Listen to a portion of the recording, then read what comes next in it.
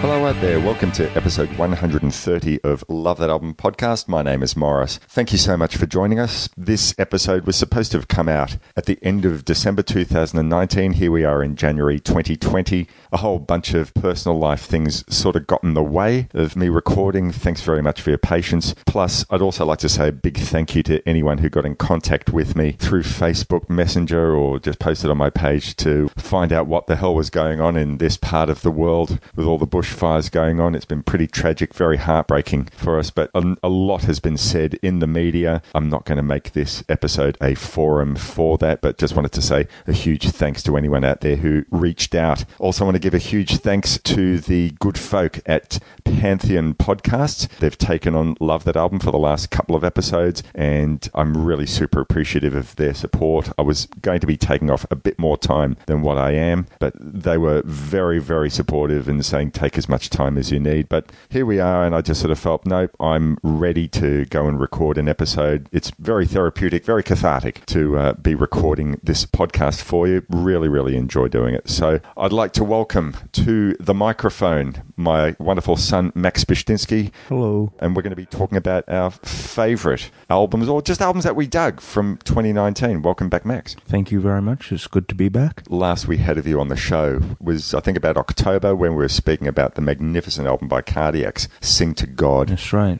Classic. A wonderful introduction. You've introduced me to a lot of wonderful music over these last few years. That used to be my job. Now you're doing it, but I'm truly grateful. So I'll be very interested to see what albums you have to recommend in this episode from 2019 that you dug. Normally, the rule here is it's not about albums of that particular year. It's just about albums that we heard for the first time in that particular year. But I think that you mentioned that all your albums are 2019? Yeah, as has been the thing every time I've appeared on one of these end-of-year shows, I did limit myself to stuff that was released within 2019. Apart from one of my honourable mentions, all my albums are from 2019, and even that honourable mention is a re-release that came out in 2019. So there you go. Despite all the shitty happenings of 2019, I like to think it was a very, very good year for new music. And let's hope that continues into 2020. What we're going to do is have a quick break. Joanne will give you the contact details, and after we get back, we'll start digging into the albums that really excited us over 2019. Absolutely. You're listening to Love That Album, episode 130 with Morris over here and Max over there. I got a stack of records here, a stack of records there. I got records scattered all over everywhere, but We hope you're enjoying the show. You can find previous episodes of Love That Album at lovethatalbum.blogspot.com, or you can get it along with any of the other great music discussion shows at rockandrollarchaeology.com, all part of the Pantheon Podcast Network. To keep up to date, subscribe to the show via Apple Podcasts, Stitcher, Spotify, or your podcast app of choice. You can email Morris with feedback or album suggestions at rrrkitchen@yahoo.com.au. Join the Facebook group at facebook.com/groups/lovethatalbum and start a music-related discussion. I've been looking through the records an hour or two, and I've about decided what I've got to Welcome do. back to episode 130 of Love That Album podcast. We're here to talk about our favourite albums of 2019. Morris over here, Max over there. I'd like to have you start, Max. What's the first album on your list? Okay, so the first album from my list was an early release. I believe it came out around February, March of 2019. It's the album 2020 by Shin God.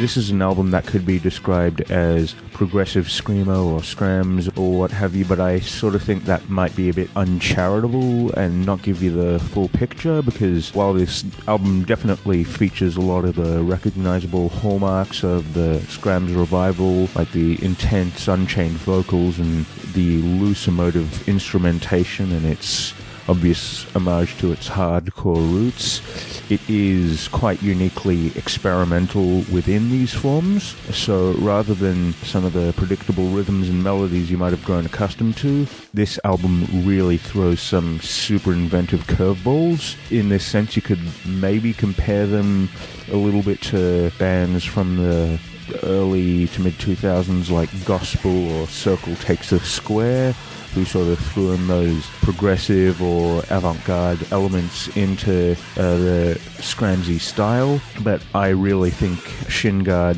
have pretty much mastered doing their own thing. The album in question, 2020, it's an album with a lot of axes to grind. It's a thoroughly political album. It's an album with a lot to say about the scene in which it was birthed. It's an album with a lot of dealings with personal struggles. One example I'd like to talk about is the song 2007, which is, I think, probably my favorite track.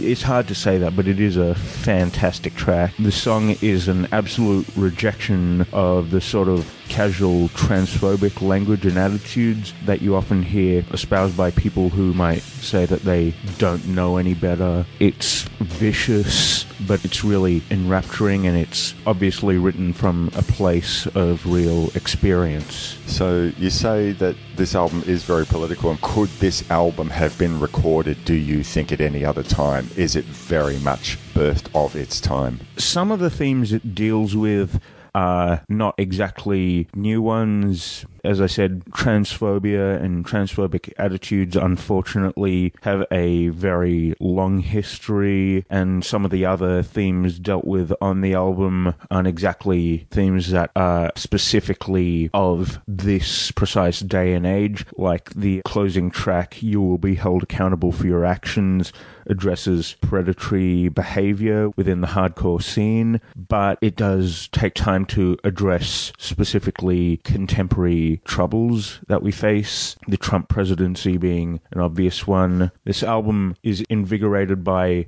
a sort of both very contemporary but very timeless anger and frustration at the system and the powers that be, and all the attitudes in place that allow those powers to stay as they are. I know that it's often said that horrible political times often give rise to great art and great music. It's horrible that we have to suffer through them, but it sounds like these guys have definitely gone and put together something that great music and cathartic and born of its time, so the flower that grows out of the dirt. Yeah, the underground screamo and scrams scene is no stranger to radical political themes within its music. That's been a staple of the sound since probably Orchid released Dance Tonight, Revolution Tomorrow, all the way back in, I can't even remember, but that was late 90s, early 2000s, I think. It's also notable that Shin Guard put out a very good split with another band called For Your Health, which I would also highly recommend. Is that a split 7-inch or an album? It's basically a split EP, okay, about 3 or 4 each.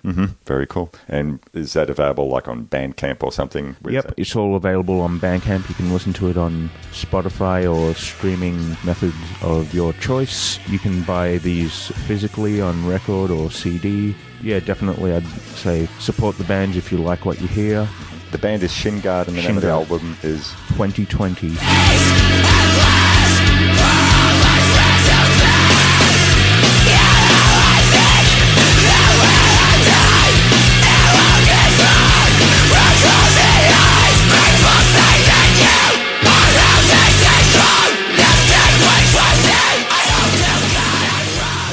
Okay, so my first album, and I should actually say at this time that we've basically limited ourselves each to 4 albums. We'll also be listing some honourable mentions at the end, but 4 albums that we'll speak about in some detail. It's a toughie. So my first release that I want to discuss is one that I will confess I have a very, very slight connection to, in that I went and put some money in through a possible campaign, but it's just because it's something that I really, really believed in. So back in 2000, a local guy, Scott Thurling, went and put together a terrific record label called Pop Boomerang. I'd had a chance to briefly speak with Scott in his capacity as label manager when I tried to get an interview. Well, I did get an interview a few years back for the podcast with a songwriter called Van Walker, who was at the time running his really terrific band, the Livingston Daisies. I can't remember what episode that is, but go check that out and listen to the Livingston Daisies. It's just absolutely glorious melodic pop. He's had some really terrific acts on the Pop Boomerang label over the years. From the name, you might sort of think that it's only a power pop label. And I think I even made that mistake in a discussion with Scott, and he went and rattled off a whole bunch of artists who said, well, that's not power pop, that's not power pop. Just a name, but he does have a lot of power pop on the label. So some other great acts like the Aerial Maps, which is, I guess, sort of more rootsy music with poetry and spoken word from a fellow called Adam Gibson. There's a band called 4 Hours Sleep, which has a core group, sort of a super group, with a rotating series of guest singers like Stephen Cummings and Angie Hart and David McComb. So it's going back a fair way. And I think he even went and released an album from local band Skipping Girl Vinegar, who are really, really terrific folk rock band. You couldn't have a band called that in anywhere else. No, well, Skipping Girl Vinegar, very, very Melbourne. If you live in Melbourne, you know why. If you don't, go look it up. So Scott has gone and released a bunch of anthologies over the years, as well as regular albums from his artists. And the beauty of it is that a lot of these anthologies are not necessarily always featuring Pop Boomerang signed artists, but there are just so many local artists who love his vision and love the sort of music that he puts out, and just respect that he's so passionate about local acts that they go and record a song specially for him for the label. And the latest in this series of anthologies is called Shake Your Pop Boomerang Volume 3. A lot of very up-tempo stuff and just some really great artists. And what I loved about this is there's a combination of artists who I'm very familiar with and a lot that I wasn't. So I learnt some stuff and got some new tracks from artists that I really, really dug. So just want to mention a few of the songs on the album that, so by way of introduction to you, for those of you who may not have heard the album yet, and I'd really highly recommend this anthology, and really would highly recommend anything from the label. So 3 artists I want to mention specifically that I was already familiar with. There's a track from Even called The Memory. Things were never so great that you didn't wish for something better. And it's never too late to tie all the ends together. Now, Even have always been one of those bands that you just sort of wonder, why aren't they the biggest thing in the country? Ash Naylor, who's the lead guitarist and songwriter for the band, is probably one of the hardest working men in Australian rock music. He's been, for the last few years, a member of the Rock Whiz Orchestra.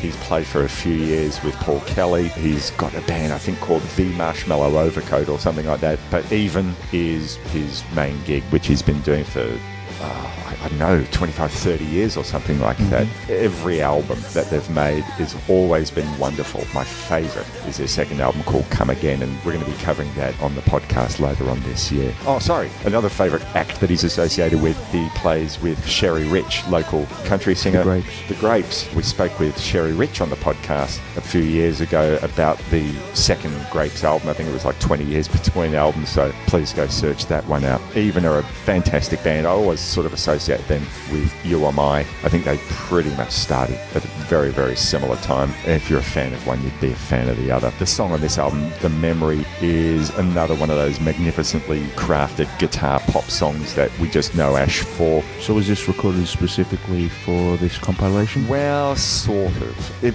wasn't specifically done with this album in mind, but it was released like as only 50 pressings on a 7-inch single. So it went straight from that to being more broadly available on the Shake Your Pop Boomerang compilation. If you're one of those lucky people who managed to get yourself a copy of the 7-inch, treasure it, but probably go out and get this anthology so you don't have to worry about scratching your lovely record up. The next song I want to bring to your attention is from a Sydney band called Loose Pill. The song's called City of Thieves. Tangle my strings, so I'm staying at home. Packing my bags, but where would I go? Look at that fat cat, look at him go. Now, I first discovered Loose Pills when Mighty Mick Beattie at Off the Hit Records here in Melbourne basically put a copy of the CD in my hand and said, "Here, I'm giving you this." I bought a few other CDs, mind you, but he gave me this because he remember said, that. "This is fantastic. You really need to listen to this band." And on the way home, I looked up on YouTube one of their songs called Get Drunk, Play Records. Yeah, I remember you coming home pretty excited to show off your new find. Oh man, what a fantastic band they are. They need to be big, and probably if they'd been around in the 70s, they would have been huge. But they only have, to the best of my knowledge, just the one album out. It's just called RX, and I love that album to bits. But this song, City of Thieves, is not a long way off from anything on that album. It's just another terrific 60s era guitar-styled melodic rock song. Sounds probably, I'd compare it to pre-Tommy era Who. If you like that sort of stuff, then you'd really be digging Loose Pills. And the third song from an act that I knew is from Chuck Jenkins and the Zhivargos. Of course. Now, Good friend Chuck. If you'd been following the Love That Album page this year, you'd know how excited I got knowing that the Ice Cream Hands have reformed. I mean, I think they said at the time that they never really split. They were just going on hiatus. And this year, I think, was the 20th anniversary. 2019, I should say, was the 20th anniversary of probably their most well-known album, Sweeter Than the Radio. But this was from the band that he formed post Ice Cream Hands, called the Zhivargos. Horatio Horn blower. Guys like you were born to sail around the sea. The song was originally meant from an album which I really loved called Too Much Water in the Boat, but was left off. That album came out in 2016 because he just had too many great songs. And the song is called Horatio Hornblower, a very literary reference to that. The song, I should say, is just a lovely slice of old worldly sounds. It basically has Hunters and Collectors' own hornblower, Jack Howard, and there's some harmonies, which the Zhivargos weren't usually known for their harmonies. That was more Ice Cream Hands' domain, but in true Ice Cream Hands fashion, the harmonies are brought on by Ice Cream Hands bassist Doug Robinson. Beautiful, beautiful song, Horatio Hornblower. So those are three songs I wanted to sort of, just to give you an idea of what the Shaky Pop Boomerang compilation is about, and I'll just quickly refer to another couple of songs from bands I wasn't familiar with. One is from a band called Blackbirds FC. A white moon appears like a hole in the sky. Mangroves go quiet. In La Brisla de la Palma, a teenage Rasputin takes a sting from a gin, which I believe rehearse very, very close to where we live. And the name of the song is called Bye Bye Pride. And just suffice to say that this sort of reminded me of the Go-Betweens. And then I discovered that, well, it was a Go-Between song. They have a terrific album that came out this year, or so I should say last year, called Field Recordings, and the music sounds a bit like a cross between the Go-Betweens and the Triffids in a less produced way. Just a beautiful arrangement in their hands. And the last song I want to bring to your attention from the Shaky Pop Boomerang album is one from a band called the Lyrebirds. The song's called Blue Flower.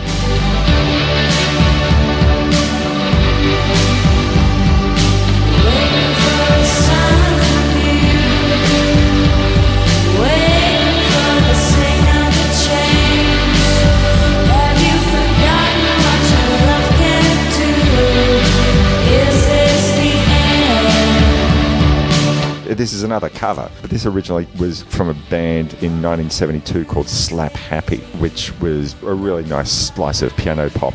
And apparently there's a version that came out which was a little bit more fuzzed out guitar from Mazzy Star. Oh, yeah. So bringing things up a little bit more contemporary. But the production on the Lyrebirds version, it sounds like a great Phil Spector production if he'd been producing stuff in the 80s. There's plenty of that instrumental and vocal wall of sound. The two members of Lyrebirds are Jess Owen and Angus Bell. Jess's vocal has a really beautiful, ghost-like, ethereal sound about it, and it's a favourite cut from this album. But there's something like, 40 songs on this double album. I've just given you a bit of a description, and you've heard a little bit from 5 of these songs. So if you want to go search that out, and I wholeheartedly recommend that you do. Yes, I am friends with Scott Thurling, but I'm putting this here out because he puts out great albums and he deserves your support. So some of the listeners out there may have already even gone and invested in a copy of the CD. So the rest of you, just look up Pop Boomerang. I think they have a Bandcamp site, and you can either order the physical media or order a download, and just tell them that we sent you here at Love That Album. That's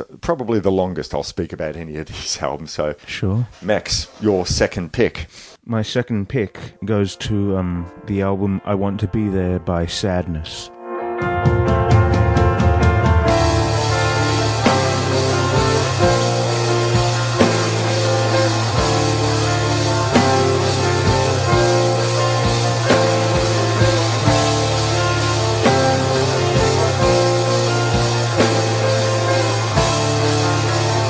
Okay, so Sadness, I believe they're a one-person project, and it sort of deals in some of the most forlorn and plaintive sounds I think I've heard in music in recent years. It does that by sort of stringing depressive black metal, shoegaze, post-rock, elements of synthwave, even a bit of scrams in there, just to name a few. And given the very large volume of releases from Sadness, there have been upwards of 23 albums, splits, and EPs since 2014. Wow, these guys could give King Gizzard a run for their money. Oh, absolutely. It's very impressive. But, given the very large volume of releases, Sadness has really managed to hone in on this particularly idiosyncratic approach to the black gaze formula that makes fantastic use of the existing tropes of massively dense, dreamy, repetitious atmospheres, but it adds on top of that this very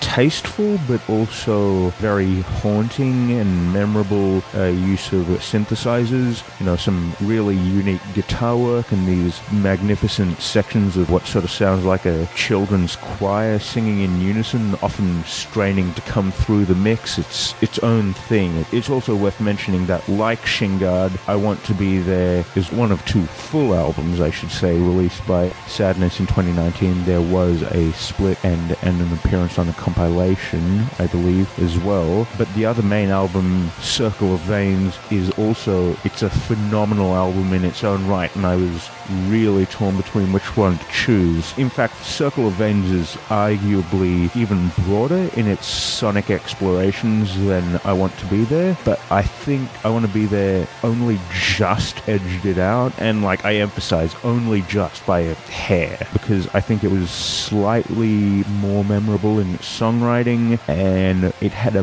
marginally lusher and more powerful feel to the whole thing. So you're saying this is like a one-man project, right? Yes. How many instruments does he play, or does he get other occasional guests? I really couldn't tell you. I believe everything is performed by this one guy. So what's the sonic palette he's working with? There's the drums, guitar, bass, and synthesizers, which you'll hear for the bulk of the music. I think the music is painted by how these instruments are treated, how they're made to sound. Among the larger sort of floods of sounds that make up the bulk of the album, it introduces some really pretty, more sparse sections, like a Midwest emo sounding guitar intro/outro of the track I Want to Be With You, or the cold, isolated, it almost reminded me of the soundtrack to the Silent Hill games, the synth atmospheres in the following track, Moments, which, on most albums you'd call this a filler track, but I still think that it has some of the most interesting textures on the whole album, and it's wholly engrossing, and it doesn't feel like filler at all. I think overall the music, through its lush ambience and textures It's perfectly designed to get lost in and meditate through your own yearnings or nostalgia or pathos or what have you. It's perfectly designed for you to just get lost in this sprawling, somber atmosphere that makes up this album, and it does that so perfectly. Fantastic. And this is also available Bandcamp? Yep, it is on streaming services, it's on Bandcamp, and you can get it physically as well. Absolutely support the artist. So was this a Rate Your Music discovery, or? Actually, no, my friend Harry put me onto them. Thanks, Harry.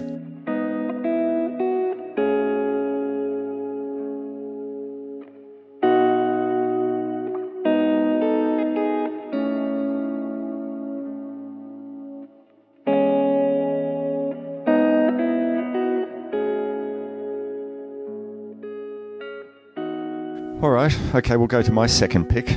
Now, this is a band that I know that you like as well. This is the second album from the Claypool Lennon Delirium, South of Reality. Of course.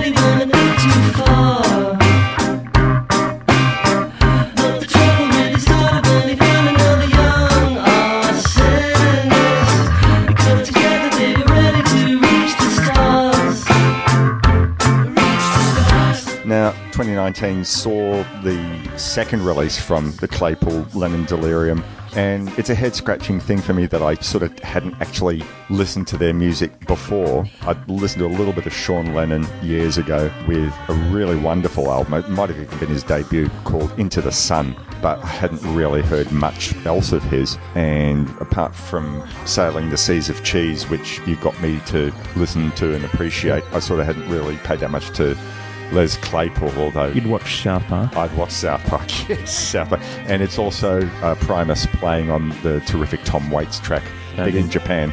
Yep. It's a bit unusual that I sort of hadn't really gone to Claypool Lennon Delirium before South of Reality, but there was a lot of fuss when it came out. It might have been, I don't know, April, May, June of 2019. I thought, all right, time for me to delve in. The album nominally has been classified in the reviews, I guess, as psychedelic, and yeah, it's certainly true, and it could easily have fitted in on the King Gizzard label Flightless. It sort of has a little bit of a feel to me of Float Along, Fill Your Lungs, but there's other things that are going on here rather than just straight out psychedelia.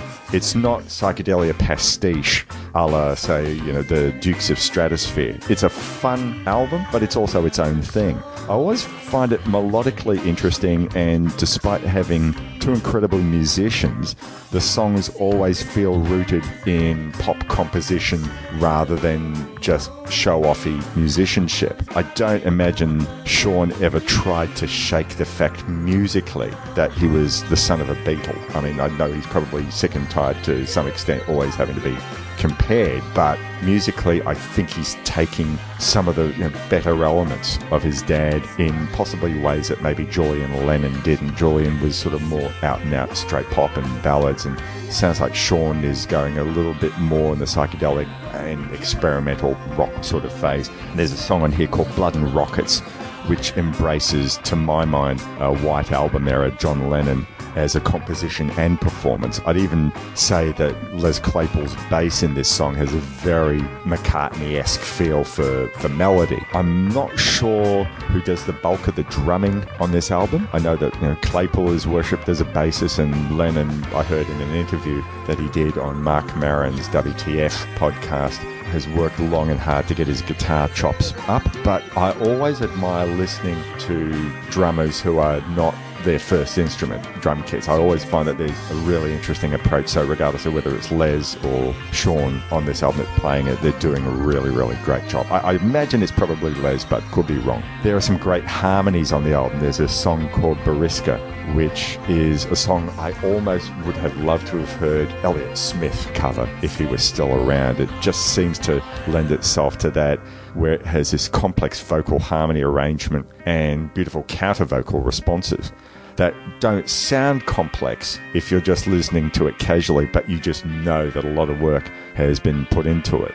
And there's a beautiful middle section of the song that sounds to me like King Crimson was an influence. Claypool's bass at the pre-verse intro sounds almost menacing, but that's just part of the sound that he likes to paint with. And I just really, really love this song. But one of my favourite songs on the record, though, is a thing called The Cricket Chronicles, which is, I guess, a little bit like a suite. It sounds like a great psychedelic jam with Eastern music scale, feel, and once again, there's like these gorgeous multi-layered harmonies in the chorus, which advise you to ask your doctor. You'll know what I mean when you get to listen to this.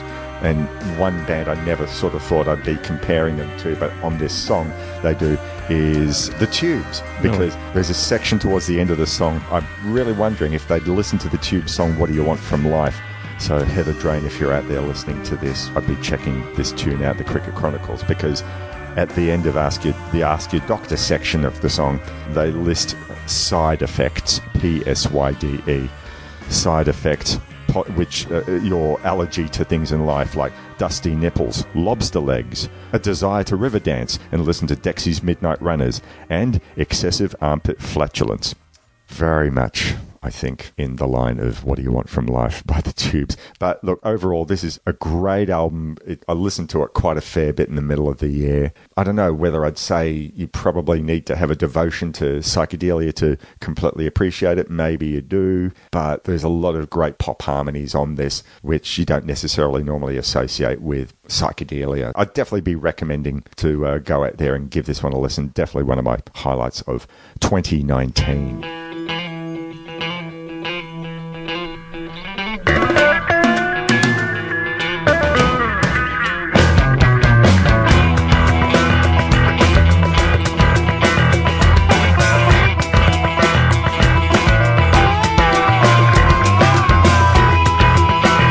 Was this one that you sort of gave much of a listen to? I did give a couple of listens around the middle of the year, and I do remember quite enjoying it. I don't know why I didn't really come back to it. I was just sort of bogged down in all this other music that I was listening to. Hundreds of albums, too little time. All right, well, anyway, what we'll do at this stage, I think we'll go for another break, maybe play a promo for another podcast. That's what we're here for, to share the love of other podcasts. And also just want to give another quick shout out to the wonderful folk at Pantheon Podcasts. Thank you very much for taking Love That Album on. They've got a ton of great podcasts. I think as I'm talking, there are about 30 different podcasts that are out there. All right, anyway, as I said, we're going to go to a quick break, and then Max and I will be back to talk about another couple of albums each that we really dug in 2019, and maybe do some honourable mentions as well. You're listening to Love That Album, episode 130.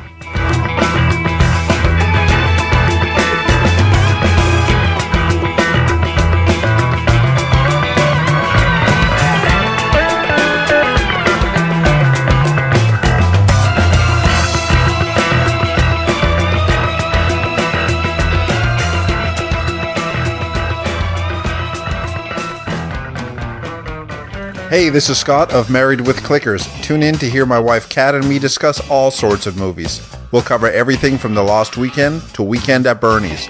From The Big Sleep to Big Mama's House. Well, maybe not Big Mama's House. And the great thing about Kat is that she's not afraid to speak her mind. And would you be surprised to hear he was nominated for Best Actor that year? For that film? For that film. But don't take my word for it. Just listen to what the Gentleman's Guide to Midnight Cinema has to say about our show. It's a husband and wife show, and they discuss movies and stuff. Yeah, a very wife-husband show. High praise indeed. So come find us at marriedwithclickers.libsyn.com. It will save your life. Or maybe just help you kill an hour. And we're back from break. Morris here, Max over there. We're talking about albums that we dug from 2019. Just a small selection because we dug a whole lot more than what we're talking about. But we're limiting ourselves to 4 albums each in some detail and maybe a few honourable mentions at the end. So, Max, your third album you wish to recommend to the listeners? Yep. Okay, so this is one I did show you fairly recently. The album is called Four of Arrows by the Seattle band Great Grandpa.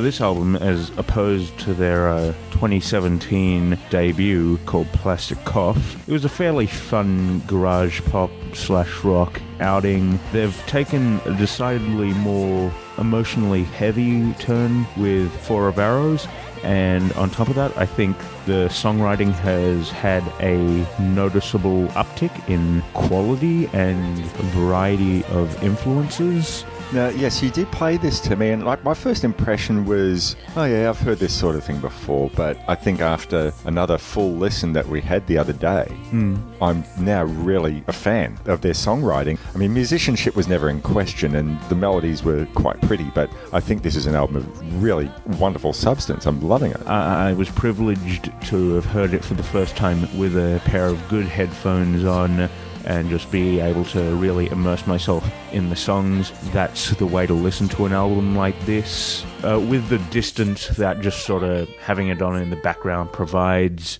you can make a bunch of tentative sort of connections to stuff you've already heard, but I do think, if you really listen to this album, there's a lot in there that feels very fresh. There's the same sort of indie rock bass that was there initially in Plastic Cough, but now it's got these interesting flourishes of alternative country, Midwest emo, folk, even ragtime ballads. These massive, sort of post-rock sounding guitars in part. This isn't an album that you can get easily bored with or predict exactly where it's going to go next. It's got a variety of influences which it brings in and it sews them together really seamlessly. I think apart from the really fantastic songwriting on this album, the lead vocalist Alex Men's vocals are a really key component that distinguishes Great Grandpa from their peers. She's got a beautiful voice. Oh, yeah. She does have a beautiful voice, and on top of having this beautiful voice, you'll notice it throughout a number of tracks on the album. She has this habit of pushing from chest to head voice quickly, giving an almost sort of like yelped effect to some of the melodies, which the only other place where I've heard something like that is in yodeling music. This is not yodeling, don't get me wrong. This doesn't sound like the music you'd associate with yodeling. This isn't fun German folk tunes, but she just incorporates that pushing from chest to head voice in a way that makes the vocal melodies really pop. And I think the strength of the songwriting is very evident in its ability to switch seamlessly from these understated pathos-filled melodies to these almost anthemic choruses that will get stuck in your head for days, and it's fantastic, fantastic stuff. Yeah, I look forward to giving this more of a listen, because the couple of listens which I've had of the whole album have just been fairly casual, but I just knew that there was something special on that second play. This is something I think I'll be immersing myself in over the coming months. It's definitely a band to keep an eye out for. I'm looking very much forward to their next release. Do they tour? Do you know if they play much? I'm pretty sure they do. I'm not sure if they've ever been here. Right. We'll have to click like on the Facebook page and keep abreast of their travelling commitments. That'd be nice to see them down here playing. That'd be cool. That's why you hate me like you do. That's why you hate me like you do. That's why you hate me like you do. And I should not have My third release is, well, I'm an old fart and I like my physical media, and so this is an act which is purely Bandcamp, but I absolutely fell in love with this maybe about August, September of 2019. I was on a Pat Metheny Facebook group, and there was a lady by the name of Jun Izumi, Japanese lady living in New York City, who had put a post to a link of a film clip that she'd made with her guitar-playing partner, Yuto Kanazawa. They'd gone and done a cover version of close to my favourite Pat Metheny tune called First Circle.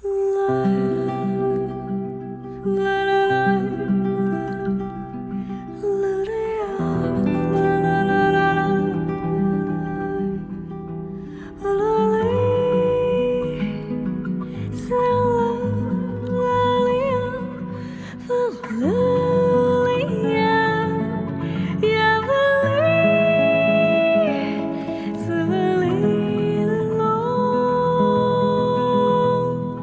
I have to say, I've heard a number of covers of this, and not all of them have done justice to it. It's an incredibly rich and complex tune. I mean, the time signature is, I don't know, was it 22/7 or something really weird. That alone is something in itself. But melodically, there's a lot going on, and it's just absolutely beautiful. But Jun and Yuto had gone and made this little film clip of them playing it in Central Park in New York City. And she'd gone and put this link in the Pat Metheny page group saying, I'd be honoured if you gave this a listen. So I thought, all right, well, let's see what they do with it. And I think I played it 5 times in a row, and it's a 9-minute tune. Wow. So the best part of an hour was spent with me just listening over and over again as to how Yuto encompassed all the crucial elements of the melody and the original band arrangement in his guitar playing. And the original version, the Pat Metheny group of this tune actually had wordless vocals. Of course, now that we're recording, I can't remember the name of the singer in that era because he's gone through a lot of wordless vocalists in his group. But the original singer had done a terrific job. But Jun Izumi, her vocals are just ethereal, just heavenly, absolutely beautiful. They did so much complete justice. So I thought, right, well, I've got to see, have these two actually recorded anything more? And it turns out they had recorded an EP, which was available on Bandcamp, called No Day But Today. So there's not much information about the two of them. Both are trained at jazz conservatories. I think Jun in piano and presumably in voice, and Yuto in guitar. I read that Yuto's also a graduate of Berkeley, but really hard to find much else about Jun except to say that there's a Japanese actress of the same name, but not the same person. Yuto's guitar approach sounds more to me like that of a classical guitarist. I mean, he's playing a gut-strung guitar on this, so that would have something to do with it, but he very much has a classical guitar approach to my ears, like a classical guitarist playing jazz. There's a couple of tunes on this, Frevo and Spain is the famous Chick Corea tune, which incorporates elements of Rodrigo's Concerto de Aranjuez. I hope I'm pronouncing that correctly, but you'll recognize it when you listen to it. It's really beautiful and tasteful, and his guitar playing is skillful but never showy for its own sake. Jun's vocals vary on the EP from the wordless, so like as in First Circle cover, and so her voice is more like an instrument rather than her being as a singer. But there's the more conventional vocals that we hear on Spain and also on their version of My Favorite Things. Cream-colored ponies and chrysanthemum students, doorbells, sleigh bells, snip-tail with noodles, white geese that fly with the moon on their wings. These are a few of my favorite things. Which has a bit of a dark turn to it. So if you're not a fan of The Sound of Music, don't worry. Just listen to this and be drawn into it. If you like John Coltrane's version, it's very different to that too. But this ethereal beauty in its darkness, I really, really love it. It's all standards? No, well, I don't think that there's anything original composition-wise, but their approach to these tunes, they make it theirs. You wouldn't just listen to this and think, oh yeah, another jazz duo or another jazz ensemble doing traditional covers. They're not all traditional covers. Chick Corea and Pat Metheny are more, they're still working musicians. I'm not sure, but they're probably not in the real book or anything like that. No, they're not. No, they're not. But these two musicians' approach, it's just absolutely gorgeous. And if you like the sound of gut-strung guitar rather than necessarily the electric guitar stylings of, say, Wes Montgomery, as marvelous as that is, but this is something different. Mm-hmm. So just listen to these two, search them out. Their album's on Bandcamp. I went and bought a copy of the EP on FLAC, so I can probably burn it to a CD to listen to it my old fart way. At the very least, go onto YouTube and search out for Jun Izumi and Yuto Kanazawa and their version of First Circle, and just put on a pair of headphones or play it through nice speakers and just close your eyes and listen to this. I swear, I don't think I've heard anything more beautiful last year. It just really cornered me in. I just absolutely loved it. And the name of the full EP, if you want to buy it off Bandcamp, is called No Day But Today.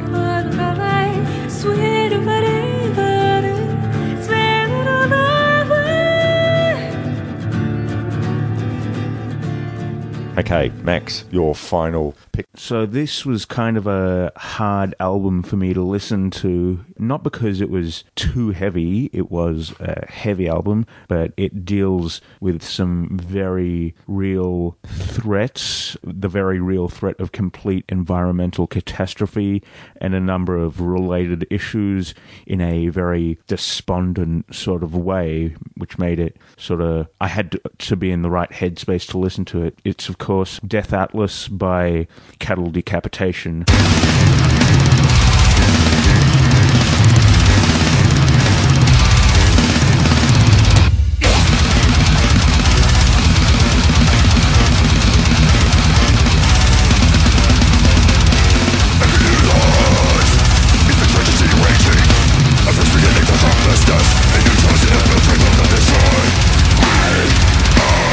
Folks at home can't see it, repping one of their shirts as we speak. And you're seeing them next month. I am seeing them next month. Very excited. This will be my second time seeing them live. They're a band who I have a very personal history with. I listened to the Monolith of Inhumanity as probably one of the first extreme metal albums that I really started obsessing over back in 2013, 2014. And that's still one of my all-time favorite albums.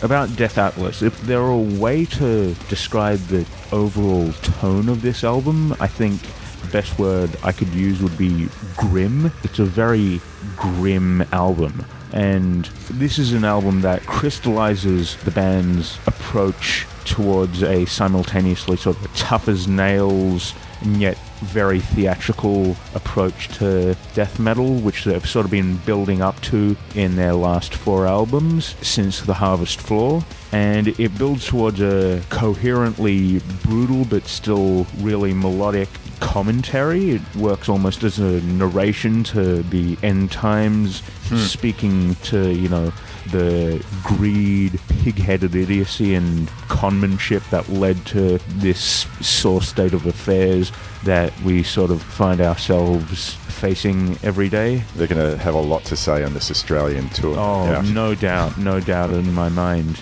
Interspersed between the course of the album are these ambient compositions built on doomy minimal synth work and incorporating samples from news reports on environmental catastrophe in a number of different languages. These interludes, they really help set up and maintain this very dour, as I said, grim mood over the album's runtime, and they feed into the heavier, thrashier tracks that build up the bulk of this album. You couldn't talk about contemporary Cattle Decapitation without talking about Travis Ryan's fantastic, wholly unique vocal stylings on songs like Bring Back the Plague.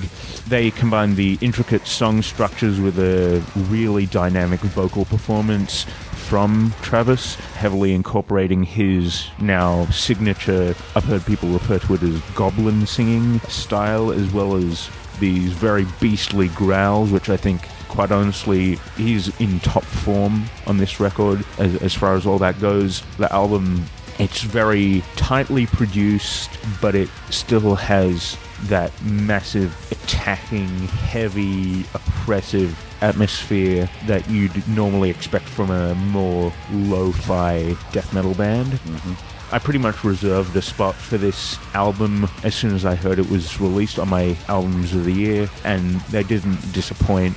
This, in combination with their last 3 or 4 albums, are going to be looked at as hallmarks of the genre in years to come. So have they progressed musically, or maybe progress is the wrong word, but have they changed musically? I mean, keeping their root in aggressive sounds, but I think this album is it's a crystallization of everything they've been working up to since The Harvest Floor. It's got all their usual technical riffs and fast tremolo picked riffs. It's added in a bit more of a black metal bent into the sound. If you look at everything they've been doing since The Harvest Floor, you can see this is what they were aiming to achieve, and they've really nailed it. This acts like a concept album in a lot of ways, and it has the cohesion of all the best concept albums, and it builds on top of all the goodwill that they've built up over the years into something that really feels like this is the dictionary definition of what kettle decapitation is. This is what their sound is about. So it'll be interesting to see what they do next then. If everything's been leading to this, do they wonder if they change up styles, or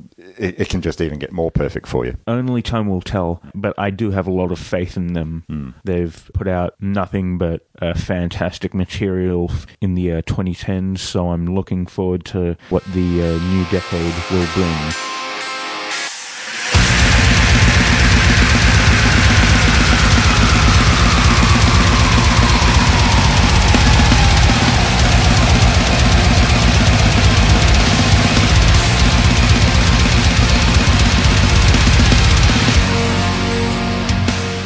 All right, so time for my final pick, and this is an artist who you and I went to see maybe about 2 or 3 years ago out at the Corner Hotel in Richmond. I'm talking about the great Michael Kiwanuka, and he released a self-titled album, well, just called Kiwanuka, as it turns out, on my birthday in 2019, so that was a nice birthday present.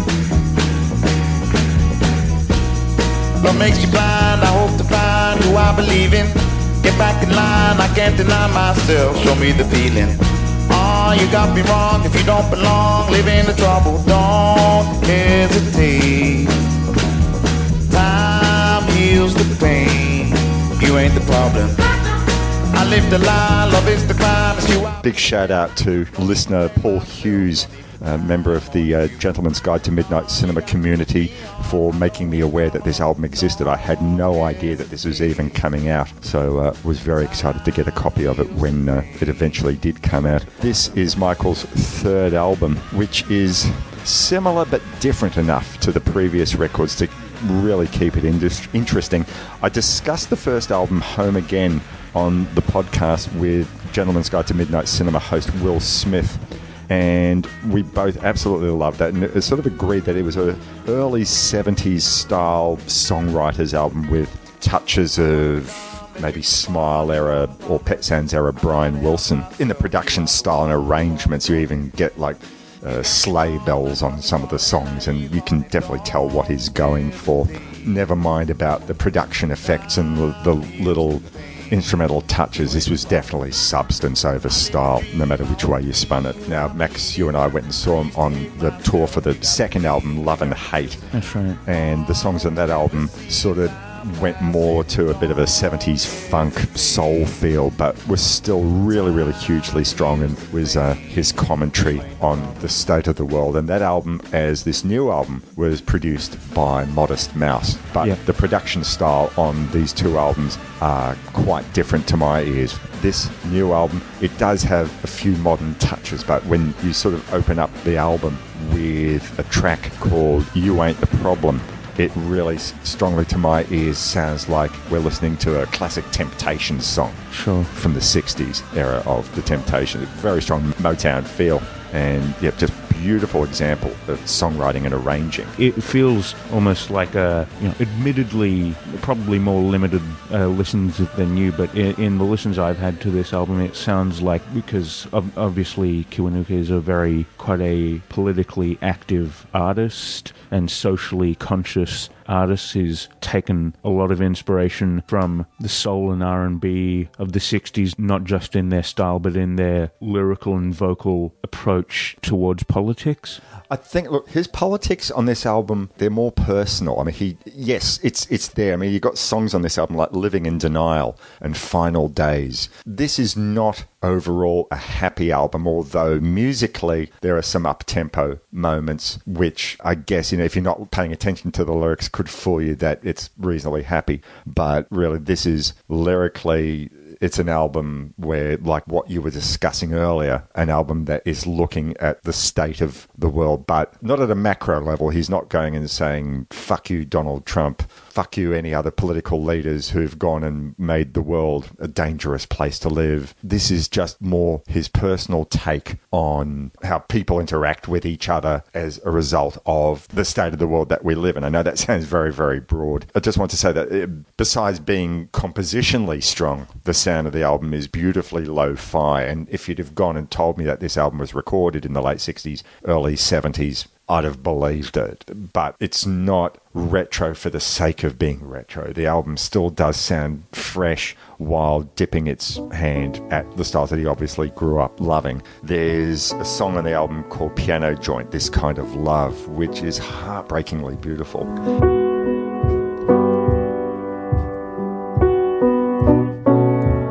Walking down the avenue, looking out for something new. It's the right time. And it has sort of an Isaac Hayes feel to me. That's the other thing. This album does have tasteful orchestral backing, so it's not just the band, but the arrangements are lush and overflowing. This is not Mantovani. This is just tasteful additional orchestration, giving the songs what they need. And this song, Piano Joint, has this very reflective moment. And I love it when songwriters get cinematic. And the music in this song sounds like it could have belonged in a great 70s crime film like The Friends of Eddie Coyle or the Francis Ford Coppola film, The Conversation. But there's a lot on this album that does have some of that classic soul feel with, as I said, the modern touches that Modest Mouse bring to it. It's never nostalgia for its own sake. You know, Max, that I'm a big fan of some of the local soul bands like Cactus Channel or Jazz Party or The Bamboos. And I should also just make a quick mention. I forgot to write this down in my list of honorary mentions, but another great album that came out this year was from local band The Bamboos called By Special Arrangement, and that's basically them doing some of their great songs with guest vocalists and orchestral arrangements, which you'd think on the surface, why would they need to do that? But as soon as you listen to the album, you get why they needed to do it. It was just beautiful, tasteful arrangement. So I bring that link to this Michael Kiwanuka album, where string section arrangements can, if done right, bring something beautiful and tasteful to these great songs. But yeah, the Michael Kiwanuka album, it all sounds vibrant and fresh to my ears. I believe that it's done reasonably well in the popular domain. I'm not paying much attention. I'm just like, oh, this is a good album, I'll listen to this. But good to hear that it's had some chart action, so lots of people getting into it.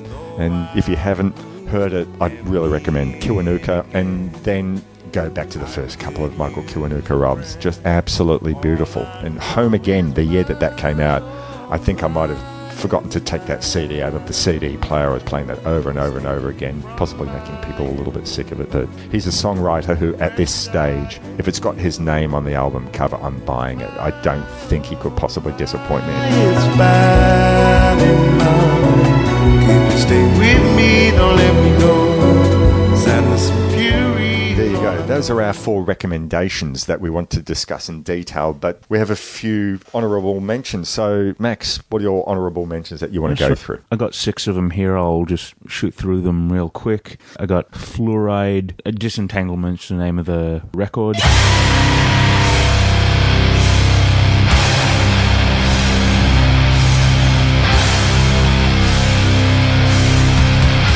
This is just it's no frills, beyond intense grindcore with a fantastic sense of dissonance and variety in it. Then there's I'm Losing Myself by An Isolated Mind.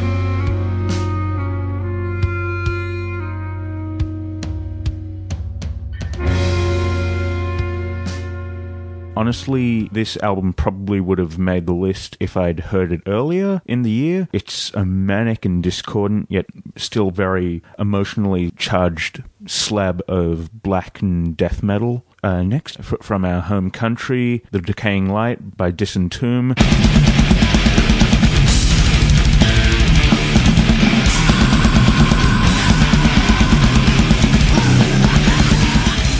This is just suffocating and doom-ridden brutal death metal. It's technical, punishing, and really cavernous sounding, with a level of atmosphere that not very many other brutal death metal bands have.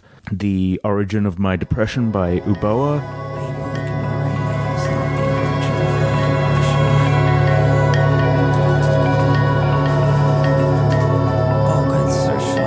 Another local artist who I've seen many times. Ubo is a Melbourne local woman who makes this fantastic noise art. This is a particularly taxing listen, stringing together these lo-fi recordings, ominous samplings, and these occasional outbursts of frenzied noise. The album just comes together to create something that hits very hard emotionally. Then there's Love Exchange Failure by White Ward.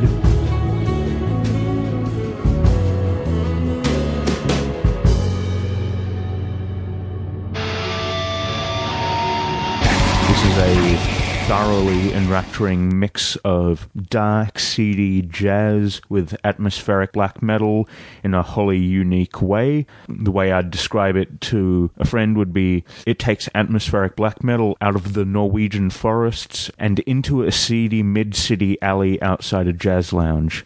And the final one is Everywhere at the End of Time 6 by The Caretaker.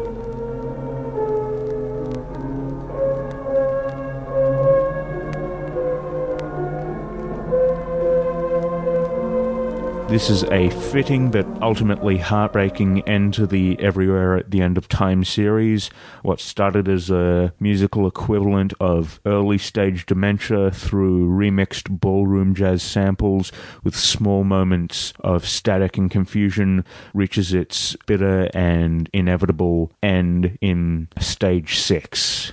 We've got a lot of End of Times stuff recommendations here. That's music tastes are really reflecting what's going on. Armchair psychologists, make of this what you will. Yes, we'll be charging you by the minute for this consultation, listeners. All right, so I've only got 3 honourable mentions I want to talk about. I probably could have made a whole lot more, but I just basically sort of scrambled a few things together, realising that Max was going to put together some honourable mentions. So I thought, yes, I guess I better do the same. So the first one is an album, I won't go into much detail. It's already been spoken about in episode 129, which had Ian McFarlane and Jeff Jenkins, the Dyson Stringer Cloa album, self-titled. But if you want to be remembered, then you better have a dig. This is something of a super group. They basically went off to the Wilco Loft in Chicago to record this. They produced it, but Glenn Kotche, the drummer of Wilco, was drummer for this album. So this album is just chock full of really, really great indie pop and some strong harmonies. Second thing I want to talk about is an album which I don't think I remember seeing appear on many end-of-year lists, but it was well loved when it came out, I think about April or May of 2019. It's the album The Wisdom Line by David Bridie. Boats around the harbor and the fires upon the shore. Now, in the 80s, I was a huge fan, or became a huge fan of Not Drowning Waving, and then that followed into My Friend the Chocolate Cake, their side project, which became the main project as Not Drowning Waving said bye-bye musically. David Bridie has produced a few solo albums over the years, but this is the one that certainly appeals to me the most. He's always written songs either about suburbia, but not in a snotty sort of, hey, isn't it boring living in the suburbs? But he does make social commentary. But, you know, the suburbs, and I think he grew up in Thornbury in Melbourne, and he just writes about what he knows and what he observes. And he also writes a lot about his love of Papua New Guinea and has worked with Telek on Not Drowning Waving albums. It's really beautiful. It's minimalist in that Bridie sort of way, but I don't know, if the term minimalist doesn't turn you on, don't let that turn you off. Listening to this is melodically haunting, and some really, really great songwriting on this album. So welcome back, David Bridie. And final thing I wanted to bring up, this is the only collection. It got released, I think, in 2019, but it's old set of recordings. This is from Bert Jansch. Anyone who knows me knows of my love of his guitar playing. I've been a fan since, I don't know, maybe I was 6 or 7 when my sister went and brought home an album from then supergroup Pentangle, and he and John Renbourn, who were already friends. In this group, they combine jazz and folk and blues in a really unique way. We often hear about bands saying that, oh yeah, we combine jazz and folk and blues, and you think, no, that's just folk.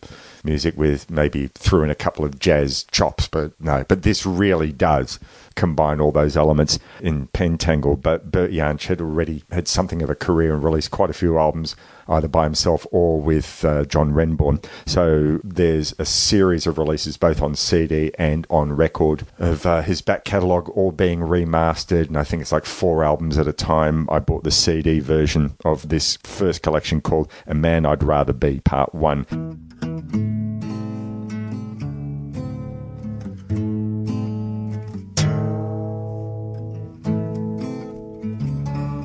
And it features Bert's self-titled album, I think it might be his debut, an album called It Don't Bother Me, Jack Orion, and a collaboration that he did with John Renbourn called Bert and John. I just love his guitar styling. There's no one who plays like it. I know that Neil Young and apparently Jimmy Page were both quoted as being huge fans of his guitar playing. I got to see him, I think, in the Noughts at the long-lamented Continental Cafe here in Melbourne. No one could take their eyes off him. He was never a flashy player, but just there were things that he did that no one else could do. He had an imagination and just a really completely unique guitar styling. So these albums, and his singing style, no one sounded like him. Once again, not flashy. It was just more of a, I don't know how you'd put it. I don't want to say lazy, because that would give the wrong impression, but a very relaxed style of vocal that just, once again, no one did. Anyway, A Man I'd Rather Be, Part 1 is the 4 CD set that I got, but there's about 3 or 4 other 4 CD sets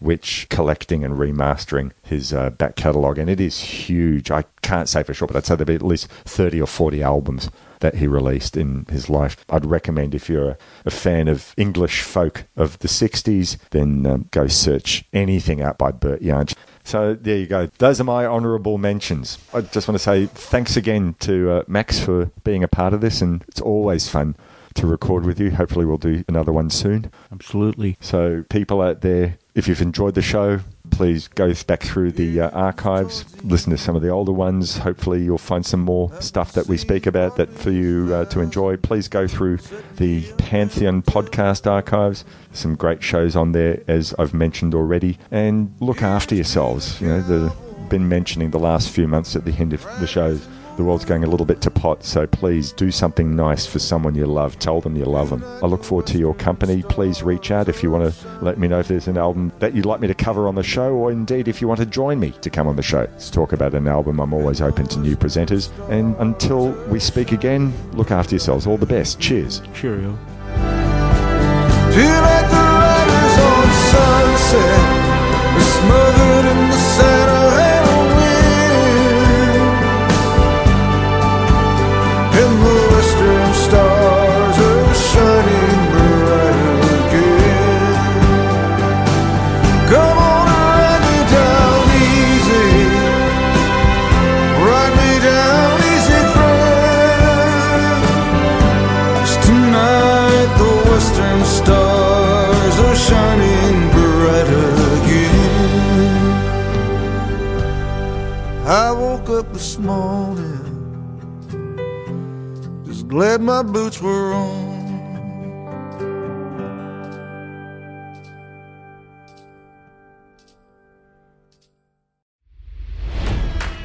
It's NFL draft season, and that means it's time to start thinking about fantasy football.